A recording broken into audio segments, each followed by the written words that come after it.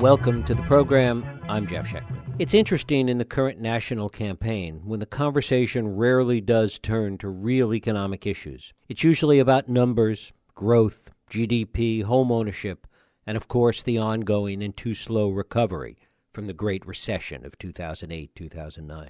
What we often overlook is the impact of those numbers on real people, not those at the bottom, not those left behind, but those struggling to maintain a middle-class life. The psychological impact it has on families, marriages, children, and the way it often completely alters the trajectory of lives.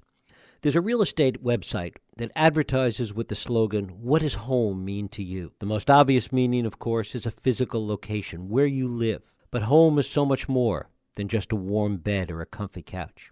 It's come to represent love, security, connection. It isn't just a place, it's really about life. And these two ideas, the meaning of home, the impact of the economy, lie at the heart of Joe McGinniss Jr.'s second novel, Carousel Court. It is my pleasure to welcome Joe McGinniss Jr. back to this program to talk about Carousel Court. Joe, thanks so much for joining us. This is a pleasure. Thank you so much, and that's just so beautifully put. Thank you. It's great to have you back. You know, it used to be years ago, people would joke about Hollywood and say, you know, everybody's in two businesses. They're in their own business and show business. Nowadays, sometimes it feels like the two business everybody is in is whatever it is they do and real estate. They're always talking about houses, about real estate. And that really is sort of at the core of some of what you write about. That's absolutely right. As you said so eloquently, it's come to symbolize so much in our American psyche. It means it's sort of in many ways the end goal of so many, especially young couples just starting out. Is all about establishing those roots and naturally, because they want to grow their family and grow their lives and have that stability beneath them, and I'm supporting everything they do. And when that is threatened, or in this case, stripped out from underneath so violently, the young married couples and the established middle-class couples who thought they had that stability are rocked to their core. And what they do in the face of that is just utterly in the greatest challenge outside of health issues that you could imagine for a family. And it's an irresistible topic to explore, and something that, unfortunately for too many, has become an irresistible pursuit in terms of grabbing that piece of the American dream and using the house as sort of the end-all, be-all. In many ways, yeah. It is the be-all and end-all, because given that we live in a consumer-driven society, the house then becomes the ultimate possession. It really is the apogee of everything that is part of our consumer society. Yeah, you look at people who, I noticed this where I live in Northwest D.C., a lot of folks come in, especially young folks, and we lived in a condo, a very nice little community in a condo in Northwest D.C., and we were renting there, starting out.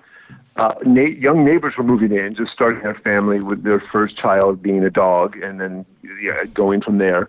But they bought their places, and my wife and I at the time, we were hardworking, we were happy with our education and all that, and we just wondered, God, how do these folks do it? They're our age, if not younger, and they own these condos. And a lot of things are bequeathed. I mean, the families are buying them. In fact, we're selling our condo that we eventually bought now, and the very nice young woman who's going to be living there, it is a gift from her hardworking parents who could afford to buy her this piece of, God, now she's got this foundation and she can always just sell it, and whatever she sells it for is profit. She didn't put anything out for it. Now, that's wonderful for a little sliver of the American population, but most people don't start out that way. They don't have that safety net, and everything they have is invested in that one home. And so a lot more is at stake for so many more people than the lucky, fortunate few. And man, it's a tough situation to find yourself in when it falls out. And of course, falls out. When something that big starts to fall apart, as it does for your couple in Carousel Court, the power that it has is it brings up, by connection, every single other problem that they face. Absolutely. If, in so many ways, at least with this story, but I think it's universal at some level as well. There's a lot of couples reach a point where perhaps the energy and the passion they had when they started together, in that sense that, okay, together we're going to be stronger than we were as individuals, and we've got all these dreams and goals and aspirations, and they launch themselves and they have so much optimism, and at a certain point maybe that starts to peter out a little bit as the realities of life set in. You have to pay bills. You maybe are lucky enough to have a healthy child. That takes up a lot of energy and time, and suddenly you're not traveling the world or conquering the world, but maybe then you can buy a house at least, and then that's going to be this amazing investment that's going to be paying off for generations. And we sort of reduce, maybe we're limiting our vision and getting more realistic. But then even that is threatened, it suddenly exposes what may be sort of at the core of the relationship that was never necessarily resolved, or maybe they didn't figure out, okay, how do we adjust to our new selves together? Maybe we didn't conquer the world. Now we're going to look at each other and say, well, why didn't you do it? Why didn't you live out your dream and keep this going? Why didn't you do it? And it really can test a couple and their commitment to each other and who they're becoming. Right. So I think it does expose a lot of issues in a couple in a marriage that may have been you've been maybe able to cover up or avoid for some time. Because part of what the house represents too, it represents the present where all this is certainly going on, but it also has this representation as somehow the future. And that's the other power that it has, I think. Exactly.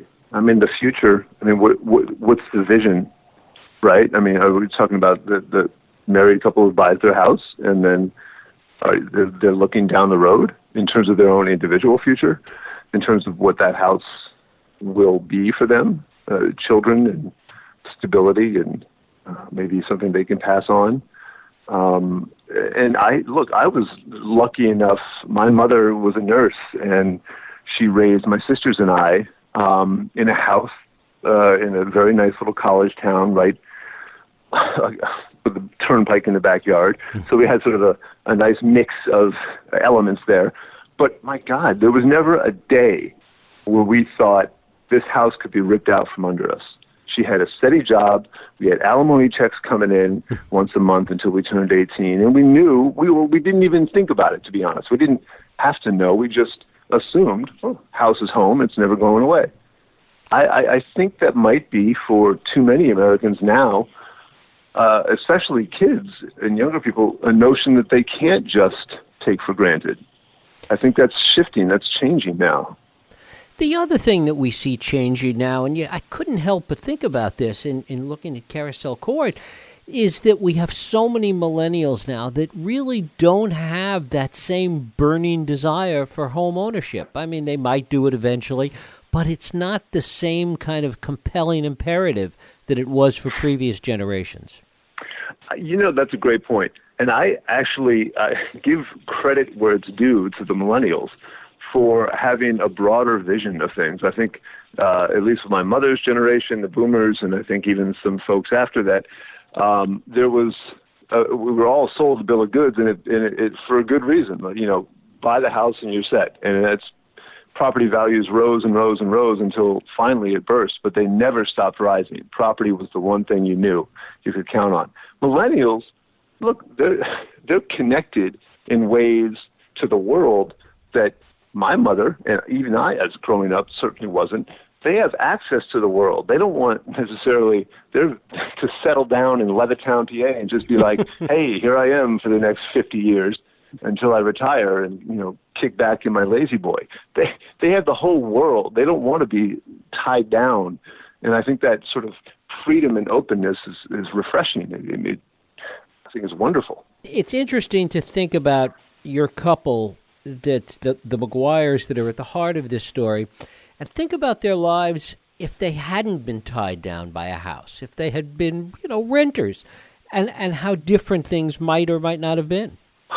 I think that is what Nick is asking himself throughout this book, because I feel like, again, the leap was made to compensate for so much more, and I think there's a psychological element to it that compels people to make these decisions, especially at that point when everybody was getting rich. I mean, you didn't have to do anything but sign a document. You literally had to put no money down, right. And you knew that in a year you'd make $100,000 or $200,000 just by selling that house. They never intended to live in this house. It was an investment property. They were going to rent on the beach. Phoebe is going to get a few months off to relax and recover from a really tough spell with work and her son. And at the end, what do we have? We had this, they're living at ground zero of the worst mortgage catastrophe in history. And, they've got to be questioning themselves, like, wow, had we just stayed in Boston and rented that apartment a little longer, we could have ridden this out or avoided this altogether. And but at the same time, there's a resilience, not only to Nick and Phoebe, but I think to so many people. I mean, I interviewed a couple in Lake Elsinore who took it on the chin with this. They went all in. These are, a guy worked in a garage, and she was a stay-at-home mom, and they did not come from money, but they were in a position to really cash in. They put it all on the line, and they lost $300,000, and they short sold, and just, as he said in the end, when I talked to him, I asked him how he felt and how it went, and he just said, "We lost." The other thing that's so interesting about it is that it reminds you, particularly in the crucible of the relationship, that a lot of times it's inertia that keeps driving these things forward. And when something changes in terms of your living environment, particularly with your house, with your home, and you have to move or you have to sell or the bottom falls out, it's an opportunity, both good and bad, to start over. It really makes you question the underlying assumptions in ways that you never would if the inertia just kept on with you. That's exactly right. The inertia in the relationship compelled them to take this leap. They understood this was a great opportunity, and that yet at the same time, when they find themselves in a rather tough spot, to be diplomatic, they are seeing so many different paths forward and so many new opportunities for, again, at least something noble, I think, in salvaging that thread, that shred of what drew them together and held them together from the beginning. So in the end, they may take some questionable paths toward salvaging what they have, but they have the best intentions.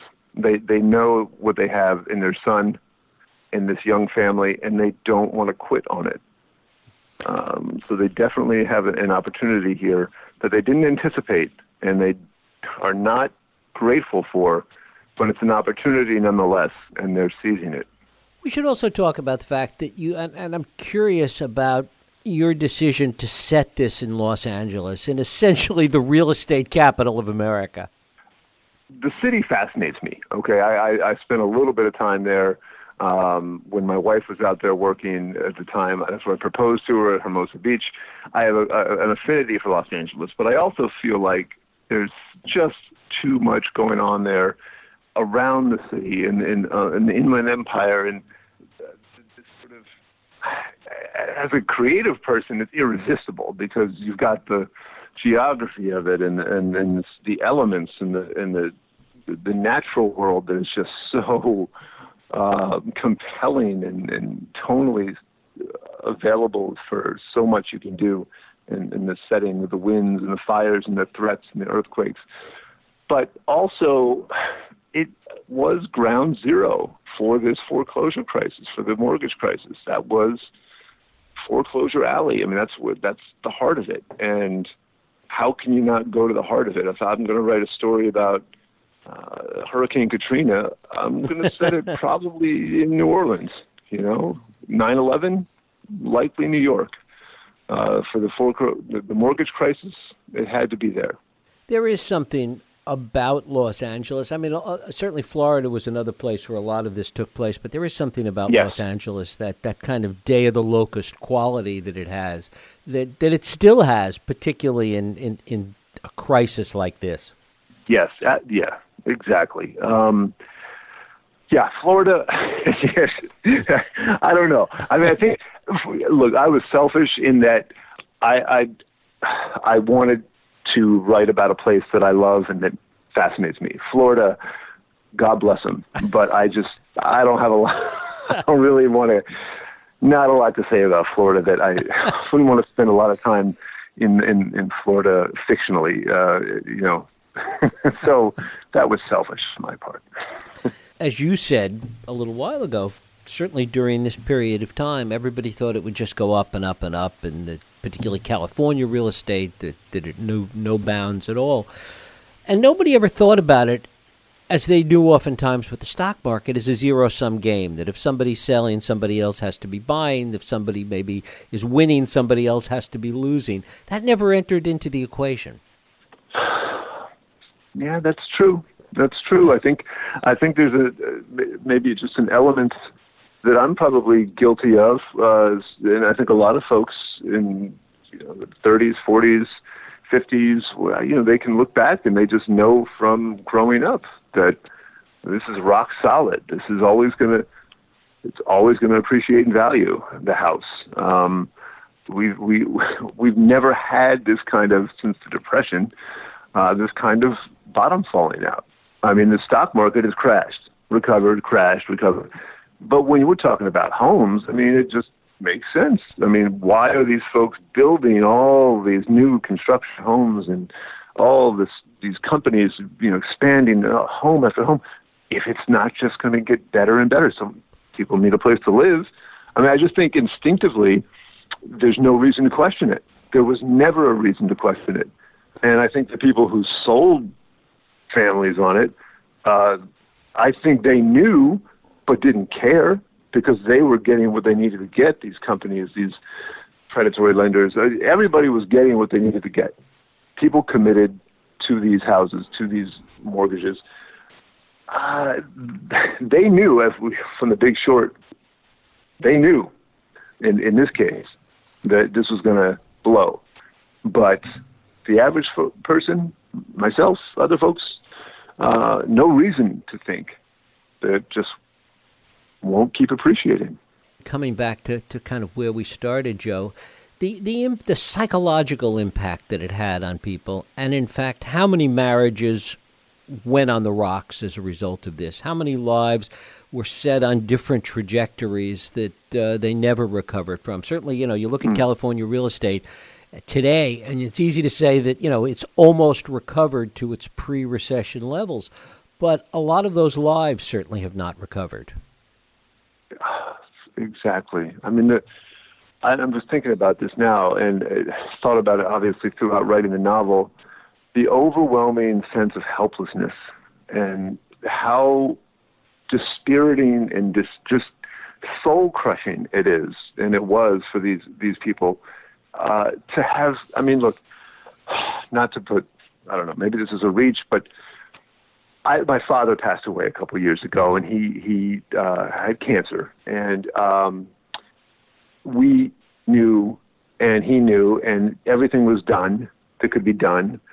But as his children and his family, the feeling of helplessness and knowing that there's nothing we can do for all as much as we wanted to do everything in the world to get him healthy, the feeling of helplessness was just, to this day, is just, it's crushing, and it's so hard to recover from. And in some ways, these families and these marriages, this is that disease that they can't combat, they can't do anything about. and it has absolutely devastated them. And, I think many would say, not to use the cliche, but at least we have our health. And maybe they have their physical health at the end of this, but emotionally and mentally, they may not be recovered yet, and it may take a little bit of time. But they will, because there is a resilience in people, and that's what this story expresses, a resilience that is inspiring, I think. Joe McGinniss Jr., his novel is Carousel Court. Joe, I thank you so much for spending time with us. Thank you for talking. This has been wonderful. Thank you. We'll take a break. I'll be right back.